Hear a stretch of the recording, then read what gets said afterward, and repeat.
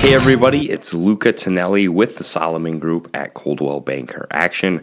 Welcome back to this week's episode of The Real, Wassa's Real Estate Show, and today we're talking all about escalation clauses. What an escalation clause is, how it works, some pros and cons involved in using one. Then I'm going to walk you through an example and how to be successful when using an escalation clause in the market. So without further ado, we're going to get right into the definition of an escalation clause. So an escalation clause is a section within the real estate contract that states a prospective buyer is willing to raise their offer on a home should the seller receive a higher competing offer.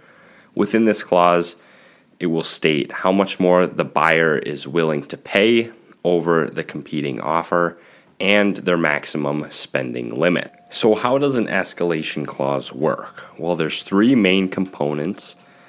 You have the original price, which is the purchase price that you're offering them, and then you have the escalation amount, which is the amount that you're willing to spend over a competing offer, and then you have your maximum purchase price. So this is the ceiling within the escalation clause, the maximum amount that you're willing to escalate to.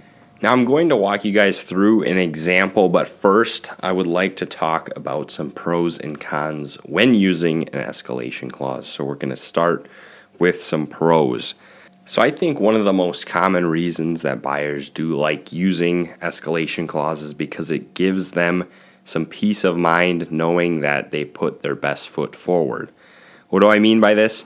Because you're going up to a maximum amount, a lot of times this is sort of the buyer's walkaway number. And if they don't get it at that point, then they knew that they gave it all they had. So they can walk away from it knowing that they put their best foot forward and also knowing that that was the most that they were willing to pay for that home. Now the next pro of using an escalation clause is that they can be beneficial in a case with multiple other offers on the table. Guys, as you know, here in Wassa, the market is still very hot and it's very competitive. It is a seller's market, so it can at times be unpredictable. So this is a great tool if you just want to put an offer in up front, because you might not know how many offers are going to roll in by the time the sellers decide. So instead of waiting, you can kind of put your best foot forward, and then you will not have to change your offer as other offers come in because you'll have your best foot forward at the time of submitting your original offer.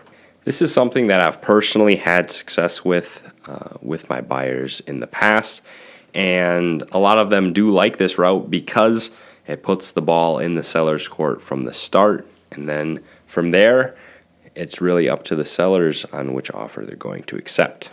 Now, the third pro of using an escalation clause is probably the most important to the people listening or the people that might potentially use this tactic when purchasing a home, and that is it can prevent you from overpaying. Because the escalation clause is purely based off other offers coming in, that is what determines the final purchase price. So it prevents you from overpaying from the standpoint that you're only going to be escalating over other offers that are coming in. But as the buyer, you are also the one setting your maximum spending limit. So whatever you're comfortable spending, that offer will never be over your maximum amount. Now, this seems like a really good tactic to use when purchasing a home, but there are a couple things that you want to keep in mind. One thing that you might want to keep in mind is that this is not a great tool when there's no other offers present, because the whole basis of using an escalation clause is to escalate over a competing offer. So if there's no offers on the table, then you're not competing against any other offers, and thus you don't have any other offers to escalate over. In a case where there's no other offers on the table, it might be a better idea to just go with a more traditional offer tactic. Again, though, that is something that you're going to want to consult your real estate agent to talk about. The next thing to keep in mind when using an escalation clause is that if the escalation amount is low, a competing offer that has slightly better terms but a lower purchase price may still be more appealing to the sellers. I know at face value it might be easy to see why the purchase price would be the most important thing to the sellers, but there are other items that go into the equation when offering on a house. So it's also something to keep in mind how clean your offer is on top of your purchase price. One final note on the escalation clause that you might want to keep in mind is that because you're disclosing the maximum amount that you're willing to pay as a buyer, this kind of eliminates the buyer's ability to negotiate. A seller, if they wanted to, they could reject the escalation and just ask for the highest offer up front. And this kind of puts you in a strange situation because you were willing to pay that if other offers came in. But again, it does kind of take away your negotiating power as a buyer. All right, now that we got some pros and cons out of the way, I'm going to walk you through an example of what this actually looks like in practice. So we're going to be using relatively easy numbers just to keep everything simple, but this is how an escalation clause would look within an offer. So if our original offer was $200,000, we would put an escalation clause in there saying, all right, we're going to jump the next offer by $3,000. That's our price escalation amount, not to exceed $215,000. So how this would look, if another offer came in at that $200,000, then our price escalation would come into play, and we would automatically escalate up to $203,000. Now keep these numbers in mind because I'm going to go through some commonly asked questions when implementing a price escalation. So to hop right into it, a common one that I hear is how many times can our offer escalate? Now the answer to that is as many times as it needs to. So if an offer comes in at $200,000, we escalate to $203,000, and then another offer comes in at $210,000, we would automatically escalate up to $213,000. Now a common concern that I hear from buyers, which is a rightful concern, is how do I know that there was another offer, that my offer escalated, right? What's stopping the sellers from just saying that there's another offer and we escalated up to the maximum amount? And I have some good news for you in this situation. The sellers are required to provide you with a copy of the offer that you escalated. So they have to provide proof that an offer actually came in at the purchase price amount that you escalated over. Another question that I hear pretty frequently is, can the escalation go above the maximum amount that we set? And the answer to that is no. Now, to give you an example of why this question usually comes up would be if somebody offered, let's just say, $214,000 and our maximum was $215,000. The amount that we have escalated, while it says it's $3,000, we cannot go over the maximum. So in that case, we would just go to $215,000, only $1,000 over the previous competing offer. Now, the final question I hear a lot is one that I really want you guys to keep in mind if you're going to go ahead and use an escalation clause. And this is, what happens if a competing offer also has an escalation clause?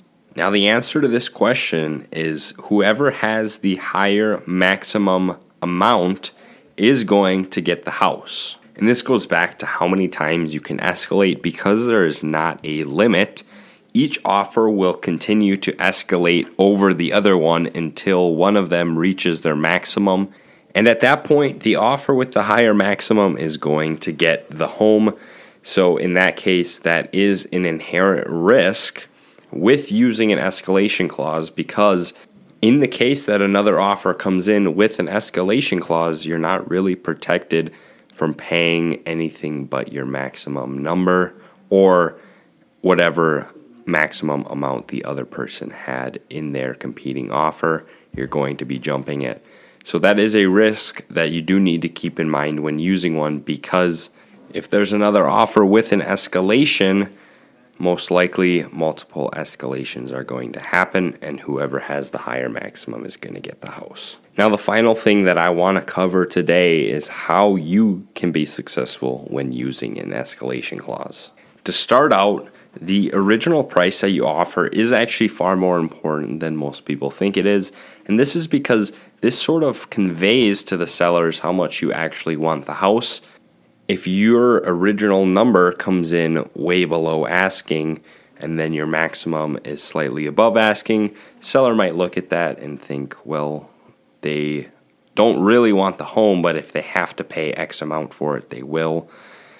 A lot of times I see it's better if you just come in a little bit stronger on the front end and then have your maximum up to whatever you're comfortable paying. That is just something that you will want to keep in mind when using an escalation clause. Another thing, and this kind of ties into the first one, is having a significant price escalation.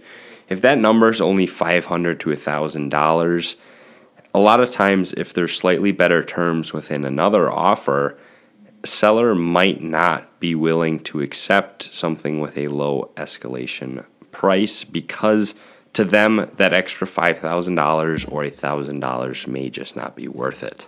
Now those numbers I just used were purely for the example that I was using, but it is best to talk to your realtor and understand the specific situation in which you're using the escalation clause and get their recommendations, get their feedback on what they think would be a good price to come in at and a significant price escalation.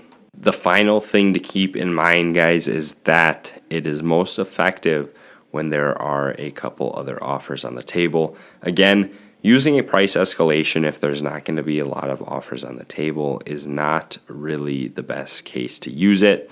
If there's 2 or 3 other offers on the table, then you're going to have offers to escalate, which is probably when they're going to be best used and most effective. But if you're the only offer on the table, there's no other offers to escalate, which means that your offer is probably going to be a little bit lackluster. And that's because you can't achieve what the clause was made for if there's no other offers on the table. And that is going to wrap up this week's episode of The Real. I hope that I provided you guys with some value. I hope that you learned a thing or two. So hopefully you can go out and maybe use this tactic to your success. So if you guys have any more questions relating to the escalation clause or just any real estate questions in general, feel free to reach out to me. My contact information will be in the description. Again, my name is Lucca Tonelli. Stay tuned for the next episode of The Real, and thank you guys so much for listening.